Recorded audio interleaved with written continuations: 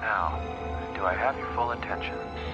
Screw you. Hello to Yogi, hello to Boo Boo, hello to Scooby Doo. Barney and Fred say.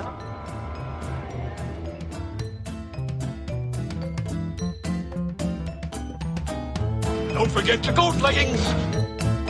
Well, pardon me, all over the place. Eddie, what are you doing? The best I can! I didn't get the money and I didn't get the woman. What do you think? There's always magic at the movies. What's in the basket?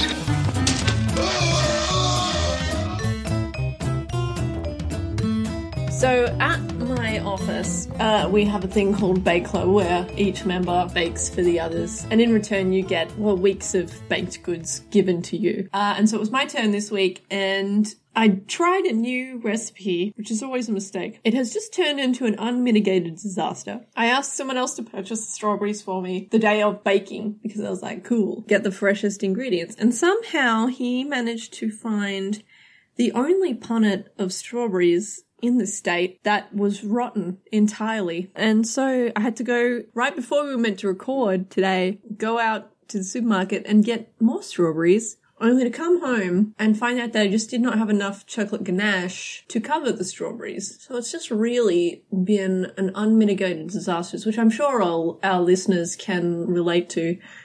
And I'm sure Van Heflin has been in that situation as well, so... 1318, code 1. Quite a hacienda.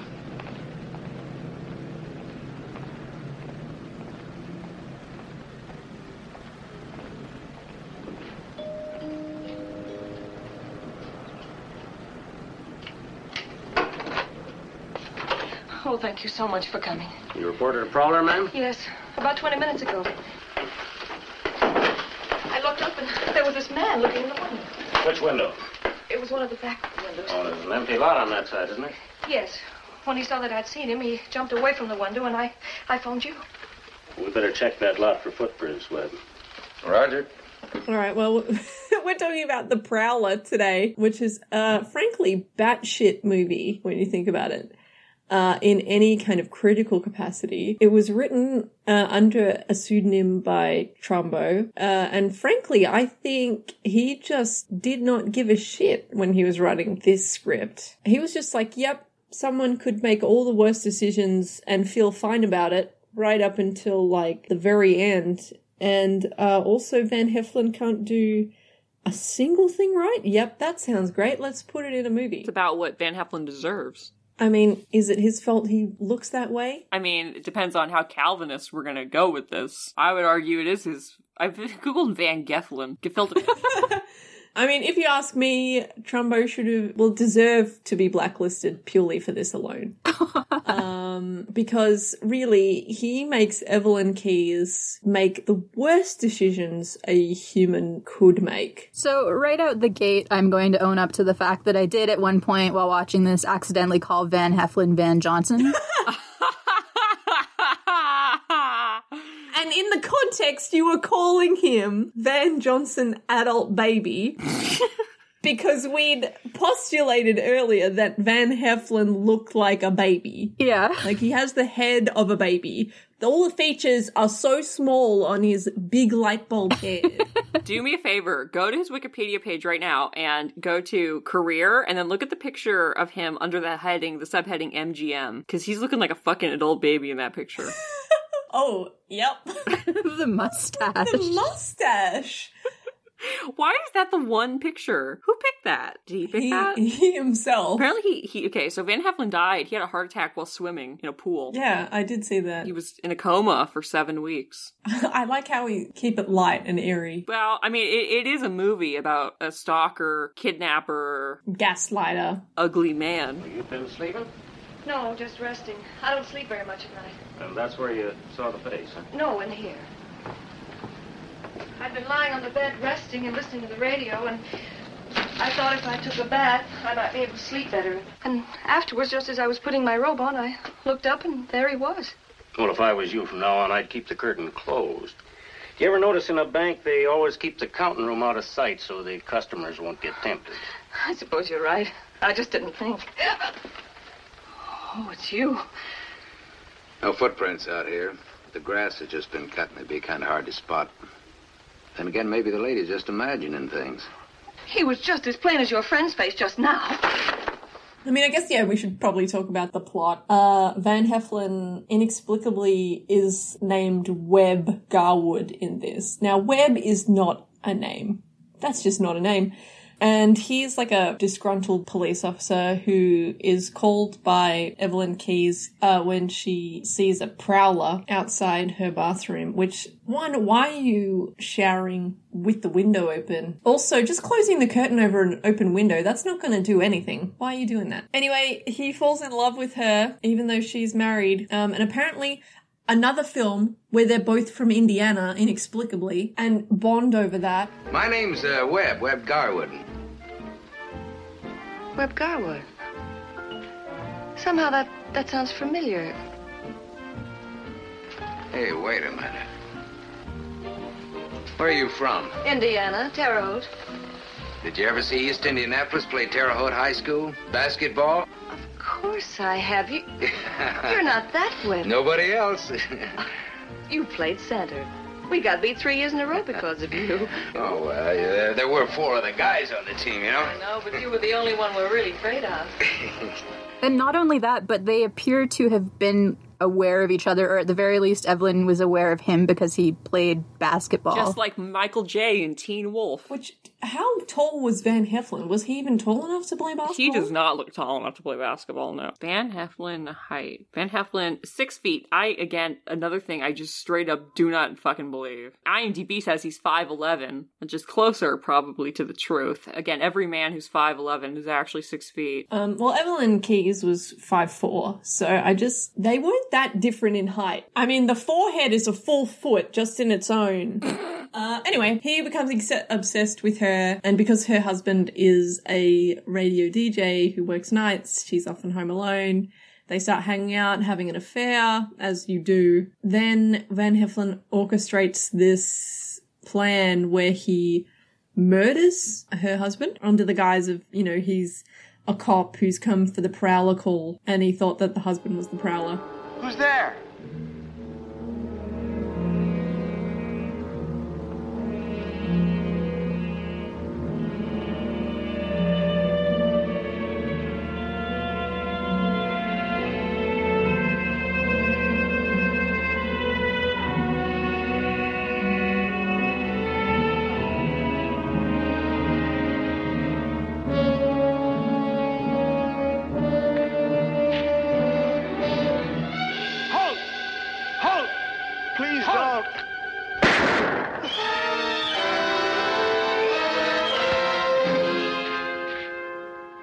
And we just get the one frame of the husband's face, and apparently the voice is Dalton Trumbo himself. Then from then on it sort of goes totally batshit in terms of the plot. He's not charged with murder because she says she's never seen him before in her life under oath, and then they get married.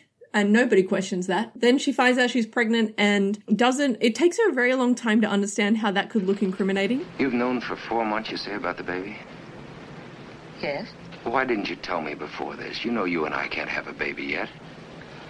What are you talking about? We're going to. It's what I've always wanted. The minute that baby's born, we're in trouble, both of us.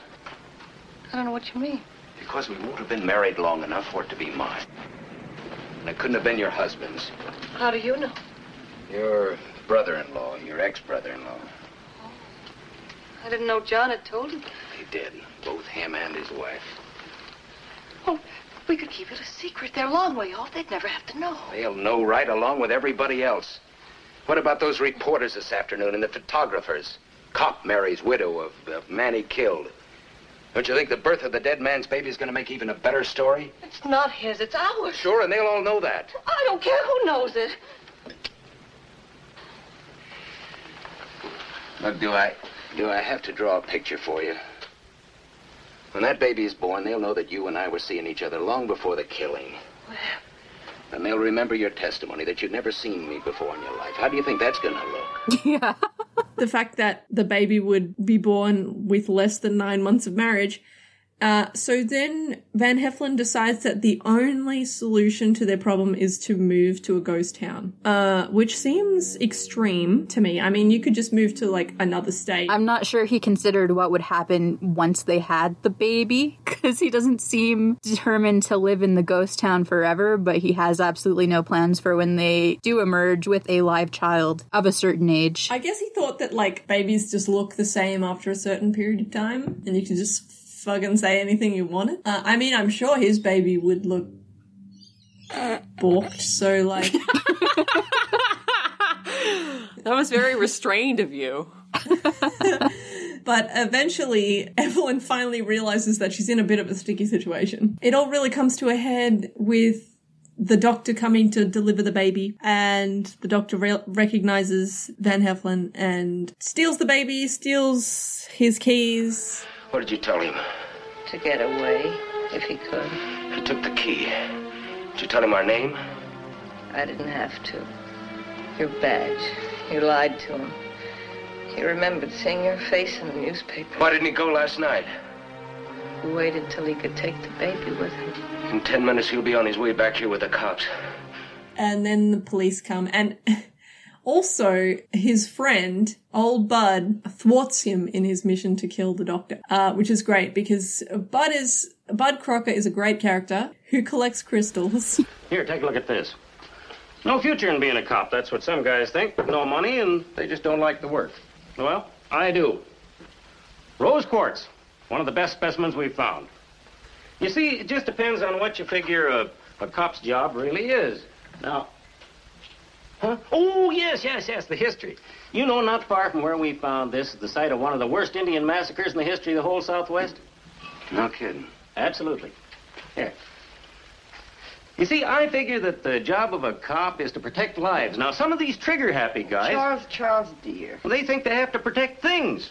Oh, iron pyrites. That's fool's gold. That's the first specimen we found. Cost us $7.80 to have it assayed. Is that right? Charles, don't you think Webb's seen enough for tonight?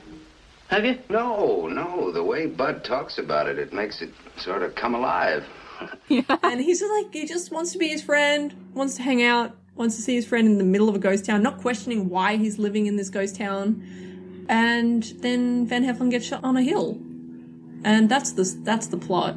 I would like to take issue with one thing that you said, though. You said that Webb isn't a real name, and someone who's very near and dear to this podcast was born with the first name Webb. Well, maybe that person deserved that name. I would say he did, for all the war crimes he committed. It's Clifton Webb. Well, I'm glad he rectified where the Webb was in his name. Yeah, his birth name is Webb Parmelee, Parmelee, Hollenbeck. Man, his parents fucking hated him, huh? Oh, I think his mom loved him a little too much.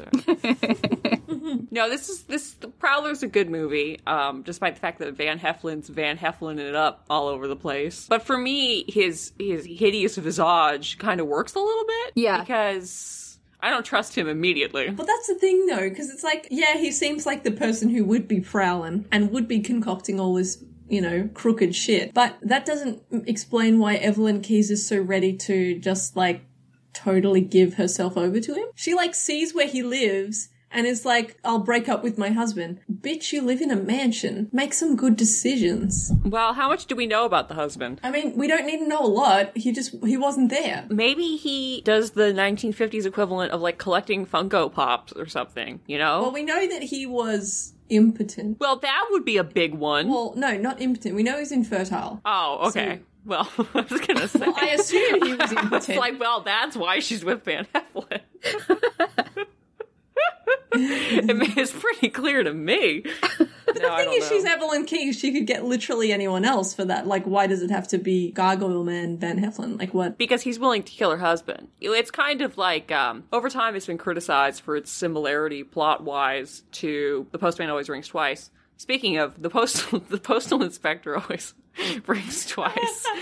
But that movie, you also understand, why she's so drawn to John Garfield, not only because John Garfield is a moron in that movie, and a dangerous one, but also he's John Garfield, so you get it. But yeah, no, I think you are right about that. It's like him. I think where Trumbo goes wrong with this is that Evelyn Keyes kind of like vacillates between being in on it, but also extremely resistant. Like she says no, but then he really doesn't give her any like agency. She's not particularly fleshed out. So I think that's where the plot really suffers because, Van Heflin, I think, is a good creepy villain. Like there are bits early in the movie when he's, showing up back at her house and he's kind of exercising that like power that he has as a cop who knows where she lives that are really genuinely unsettling. Oh, hello. Come in. Thank you. I was just passing by. I thought I'd check to see if everything's still all right. Why, yes. At least I think so.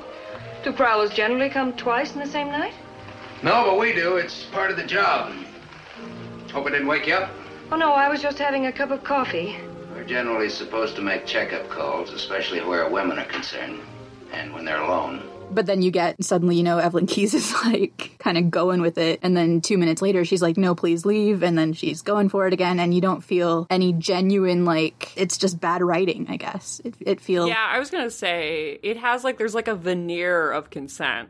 Yeah. And I think that's typical of a lot of Trumbo's writing, because I don't think Trumbo ever really wrote women well. I think that's kind of an issue characteristic of his writing. I mean, all you really get from her is that she's lonely, I guess. I guess you could say it's because her husband's not around, but he always says, I'll see you at home or whatever when he signs off. And it's like, even that doesn't really feel like enough of a motivation to really justify any of what goes on here. I mean, the single frame of her husband shows him that he's also very ugly. So, I mean, maybe she has a type. Some women love Fugos. There's just no logic to any of the decisions that she makes throughout this movie. Like, it's very hard to track what her motivations are and, like, why she's engaging with Van Heflin in the way that she is. Yeah, it's weird and very telling of how Trumbo sees women.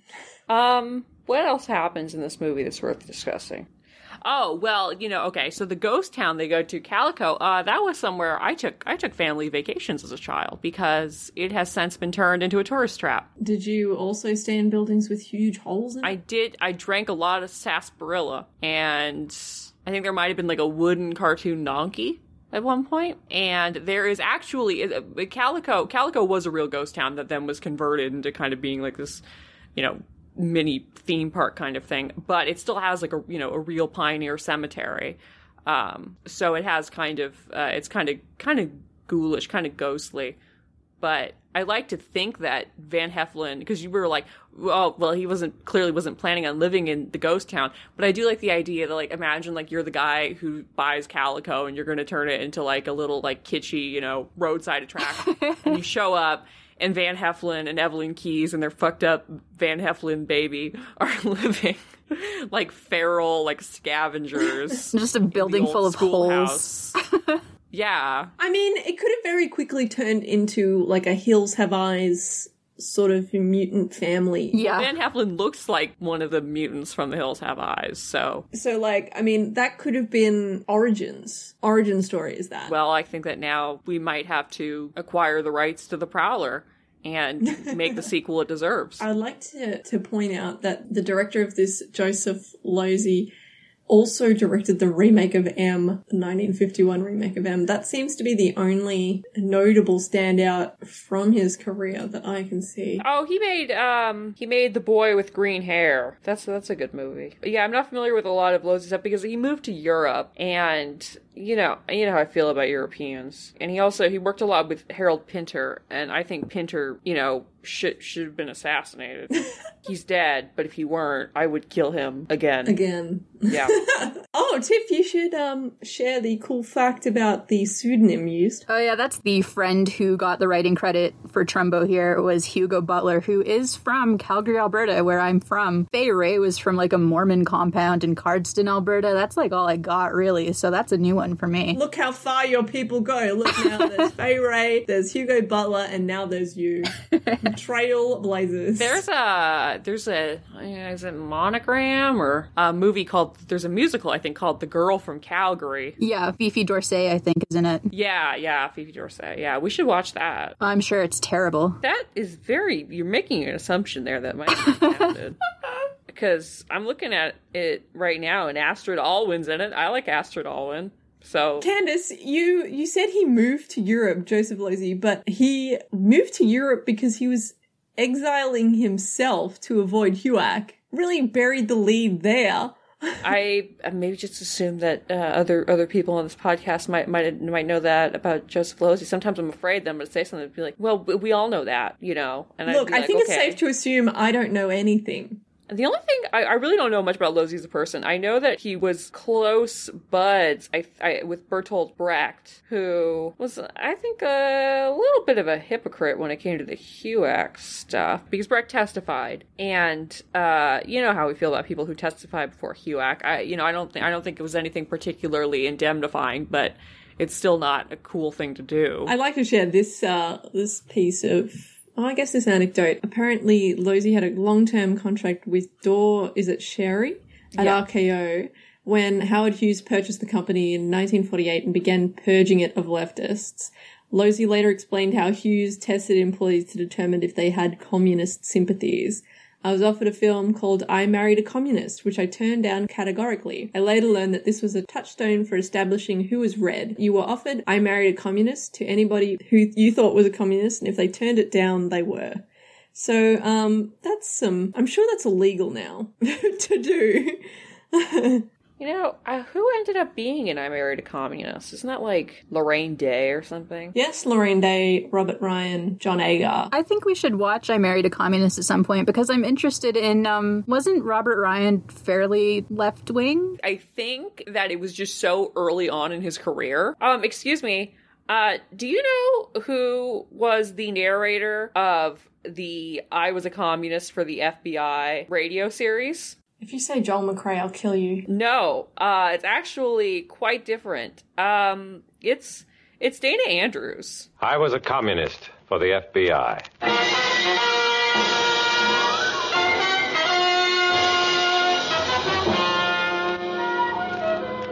Starring Dana Andrews in an exciting tale of danger and espionage. I was a communist for the FBI.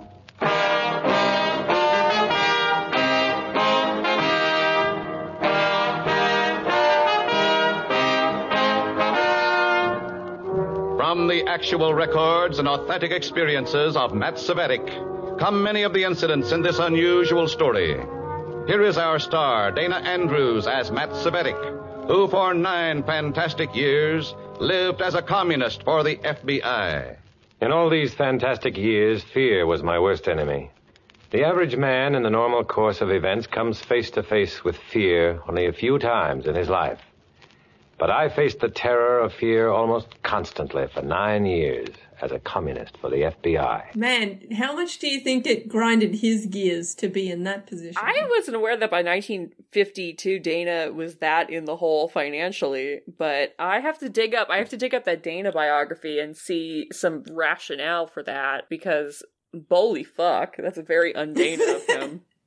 Yeah. I mean, we've all been there. We've all been there. He was saving up for that chest hole surgery that he never got. Our good friends at Wikipedia, they say the film and radio show are in part artifacts of the McCarthy era, as well as a time capsule of American society during the Second Red Scare.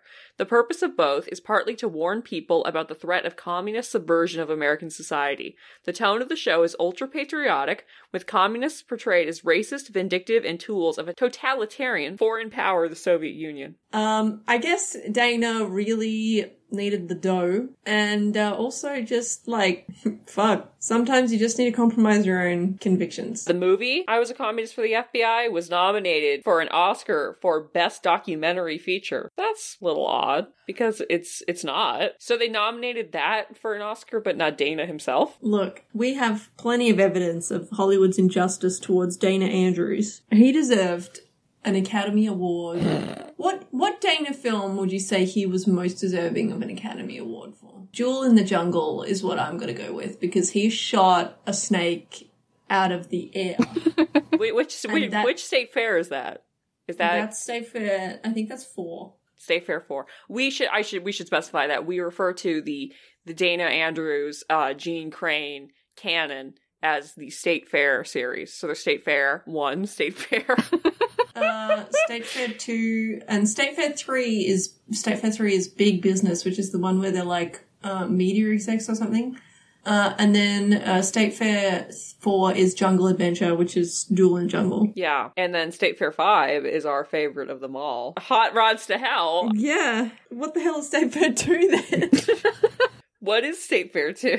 State Fair 2 is Duel in the Jungle. State Fair 3 is Madison Avenue. And State Fair 4 is Hot Rods. It's Hot Rods to Hell. I wish there were so many more state fairs. Well, when we're in control of the CGI industry, then there can be. Just like shirtless Dana, chest hole out. Van Heflin is funny to me because I don't know who ever felt strongly enough about Van Heflin to give him an Oscar. Because the man has an Oscar. I also forgot what movie it was for. And I read Johnny Eager's Johnny Belinda, and I was like, Van Heflin's not in Johnny Belinda. Man, I'm like, he's not even like the biggest Van in Hollywood. That was Van Johnson. That was absolutely Van Johnson. Van Heflin is shit. Dog shit under Van Johnson's shoes. Which is saying something. Which reminds Van Johnson is all shit. When the, I think it might have been Song of the Thin Man was on, and it was my grandma. And we were talking about something, and can't remember who was over. Who I was talking to. I think it was my aunt, and we were talking about the weird Van Johnson, Keenan Wynn love triangle, that fucked up love triangle between the two, them and Evie Wynn. And I was like, well, I read an interesting theory that suggested that maybe it was more like Keenan was in love with Van, that's why he didn't mind, Evie marrying Van, which makes a lot more sense, But my grandma was just like, well, back then, they didn't accept that people were born that way, They just weren't. I'm like, thank you, Grandma, thank you. I know, I'm well aware. I am well aware that the 1940s were a homophobic era in American culture. But thank you, thanks for the feedback. I love the idea of the missing entry in the State Fair series. Like, I think it was just wistful thinking on my part. I was like, surely there's another one they made together when they were still youthful and Dana didn't look like his hair was entirely composed of Ovaltine, but that was just simply not the case, so... The Prowler is objectively a good movie. I do enjoy it. Very much enjoy the weird ghost town, kidnapping, birth on dirt floor kind of sequence. I have a soft spot for Evelyn Keyes. I just cannot sum up enough interest in this movie to talk about anything other than Dana Andrews right now. I mean, that's your constant state of being, though. I mean, it would have been a very different movie if it was Dana Andrews in the Van Heflin role. Because Dana's also got those shark eyes. So she would have immediately known not to get involved with him. Van Heflin is just ugly enough. That's like ugly guys sometimes manage to worm their way into beautiful women's hearts because it's like, oh, well, he can't be that dangerous because he looks like a Muppet. I would say, it has a good mood. It does. It's fun. It's fancy-free. No strings. I do think it's truly creepy. It's good at that. The ghost town stuff is good. Bud and Grace are excellent. Bud and Grace totally ruining Van's big escape plan by just kind of like boxing him out. All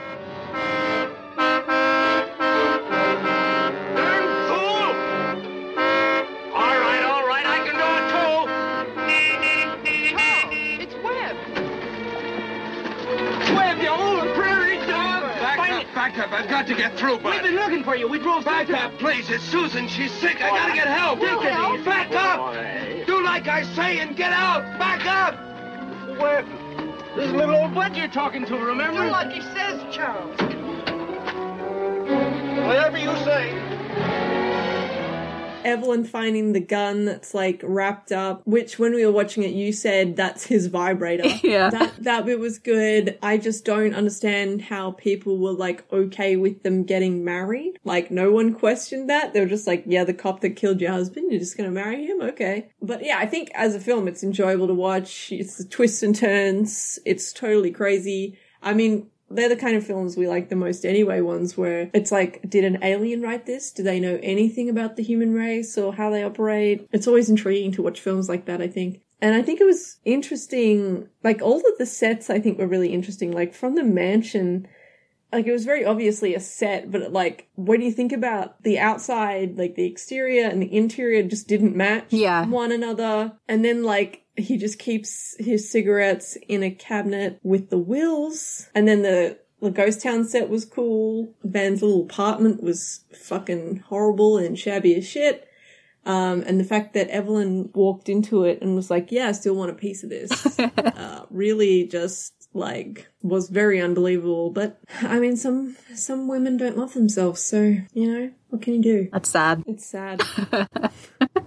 It's funny because I've recommended this movie to multiple people, and yet I can't sum up any interest in discussing it any further. I think it's part of it is that it's a lot of it is just the atmosphere. Like, yeah, that is a big part of it. Yeah, it just has that mood, right? And like Amelia was saying, the sets are interesting, and yeah, there's not a lot to say about it.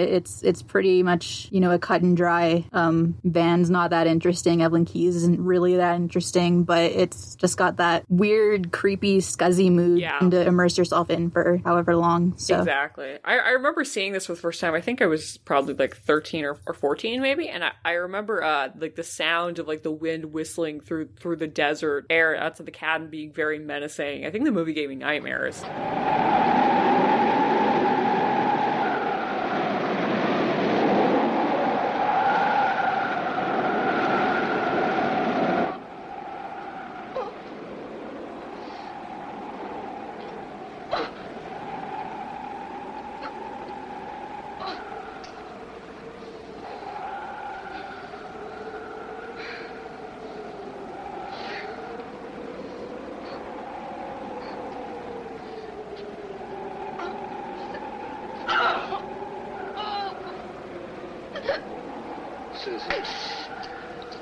Susan, I'm gonna get the doctor. I'll be all right.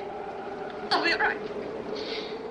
Because I'm so afraid of Van Heflin. Even just the concept of calling the police and it is Van Heflin, not even the stalking thing, but like that's who responds, is very scary to me personally. I mean, really it is an allegory for saying that blue lives don't matter, especially if they're Van Heflin blue lives. This movie is, I think, very strongly anti-blue lives. I will also say that when we were watching it, before I knew that the radio voice was Trumbo, I was like, man, they really got a bad radio voice. Really shouldn't be on the radio. Maybe there'll be a moon. I hope so, don't you? Well, folks, almost time for signing off. But still time to tell you about the wife's receipt for plump, tender little ranch. John's records. I must have got mixed. She likes nothing better than fresh garden-grown parsley and a few of our ice-crisp hearts of celery.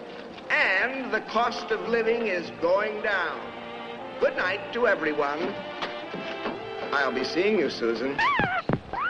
Just like me watching Cats and being like, God, this song fucking sucks, then finding out it was co-written by Taylor Swift. I think, yeah, we would all probably recommend it, but we would also recommend that you not try to, like, talk to your friends about it, because there's not that much to say. Yeah, watch it, be menaced by it, think, oh, I like Evelyn Keyes, and then forget about it for a while. And then watch it again. Watch it again. And then think about Van Heflin drinking sarsaparilla in a mining cart. As he does. As he does, to this day, as one of the famed ghosts of Calico, California. Okay, well, good for Van Heflin. He made movies. He sure did. Some of them were fun. Can't deny that. There's one movie he didn't make, though. That was Johnny Belinda. He did not make that movie. He also didn't make A Guy Named Joe or Last Time I Saw Paris. Those were Van Johnson movies, in fact. So he was not in those. That's 3 movies that Van Heflin did not make. Every other movie, though? Maybe. Prove he wasn't. That's my stance. I'm sticking to it. Anyway, thank you for listening to this brief discussion of The Prowler. We'll be back with more content eventually. Please rate and review us on iTunes or anywhere you listen to podcasts. And, I mean, don't lurk outside people's windows. Don't go to Indiana. Also, don't have soft curtains in your bathroom. Just a thought. That was weird and gross. Don't have sex with a man and then have him kill your husband and then be surprised when the baby comes out with 10 inches of forehead instead of looking like your husband from before. A lot of life lessons in this movie, huh? Thank you, everybody. Thank you for listening. Thank you. Thank you. Bye. Goodbye. Thank you. Goodbye. Sorry for everything.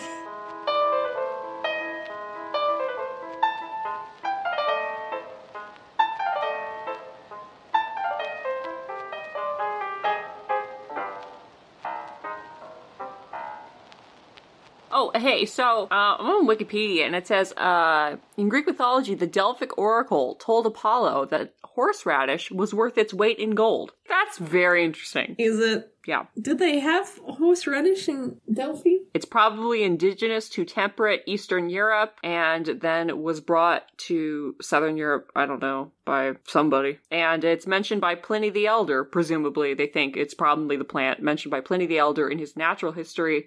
And George Washington and Thomas Jefferson both grew it. Are you trying to argue that it's a foodstuff of freedom? That's absolutely what that means. Well, if it was truly a foodstuff of freedom, it would stand up on its own and wouldn't need other flavors to help curtail its strength. But well, you know, you're all entitled to your incorrect opinion. We're in a fight about fucking horseradish. Yeah, well, I must say though, despite my affinity for horseradish, I am not a Bloody Mary horseradish kind of person. It doesn't hit me where it's supposed to. See, like, I'm a pickle person. I'm all about pickles. Normal pickles, pickled radish, love that shit. Horseradish, I just not about it. Sauerkraut, not about that either. Yeah, I don't like sauerkraut. I really am not a cabbage. A cabbage doesn't do it for me. Cabbage is good in kimchi. Something about the fermentation of cabbage that to me is just, you know, it's not it, Chief. Tiff, what's your stance on cabbage? This is going to be like the time I had to cut out 10 solid minutes of us talking about what kind of beef jerky we would be. Well, now you can jam it with this talk, and we can just have an episode that's condiment chatter. What are jerky flavors be? I don't know what flavors there are in jerky. It's not a thing here. Well, basically anything that can't be jerked gets jerked. Really, it could be anything. Goat jerky, bison jerky, turkey jerky. Well, you'd be turkey jerky because you make a lot of turkey noises on this show. So. I guess Tiff would be like caribou or like elk. Yeah. Something from the Great White North. Also, like, you flip your car over when you're approaching Tiff. You know, you see her in the middle of the street, you swerve to avoid her, and then you're just doing head flips through the taiga. Is there kangaroo jerky? I bet there is. Somewhere. I'm literally Googling that now. Sad. I don't like the idea, because maybe it's just kangaroos to me look so much like dogs that I don't like the idea. You can absolutely. There is such a thing as kangaroo jerky. Actually, I've eaten kangaroos. Actually quite nice. You've eaten kangaroo? Yeah. How have we never discussed the fact you've eaten kangaroo until this very moment? You can get it in the supermarket. It's like... What the fuck? There are a lot of kangaroos here. I know that, and they're mean and aggressive, but how do you not look at that face and just think, oh, that's like vaguely canine? I mean, it doesn't have a face in the supermarket, so it's not a problem. In my defense, my exposure to kangaroos from an early age was fomented by Kangaroo Jack, starring Jerry O'Connell. So they're not to me the menaces, you know, the impediments to your transportation that they are in Australia. They're a cool, hip, funky dude who wears a red hoodie and wears sunglasses and does funky breakdowns with Anthony Anderson. So you're saying that we should view kangaroos as like M&M? No, because if M&M could be jerky, I would fully support jerkying M&M. But he's just so dry and haggard looking. I don't know how satisfying he'd be to eat. I mean, yeah, I guess that's where our cultural differences lie. We eat the animals on our coat of arms and you don't, so... Yeah, I gotta say, I don't think I've ever heard... I think it's illegal to probably eat a bald eagle.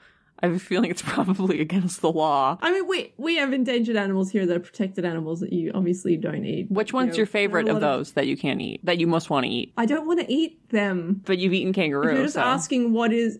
Well, yeah. What's the forbidden fruit of Australia? I don't want to eat any animals that I can't eat. Really? None of them are tempting to you? No. What's tempting to you, Candace? Yeah, what do you want to eat? What protected animals do you want to eat? Well, the problem is that in America, all the protected animals are things like the California condor, like that are carrion animals. They eat trash and bodies that have been dumped in the desert. So they're not really tasty, I don't think, you know? Oh, well, the bison. I believe you can buy bison burgers, so I guess it's a little similar. But a brown bear? I don't know. You want to eat a bear? How can you look at a bear's face and want to eat it? I'm not going to eat a bear. This is a nonsensical conversation.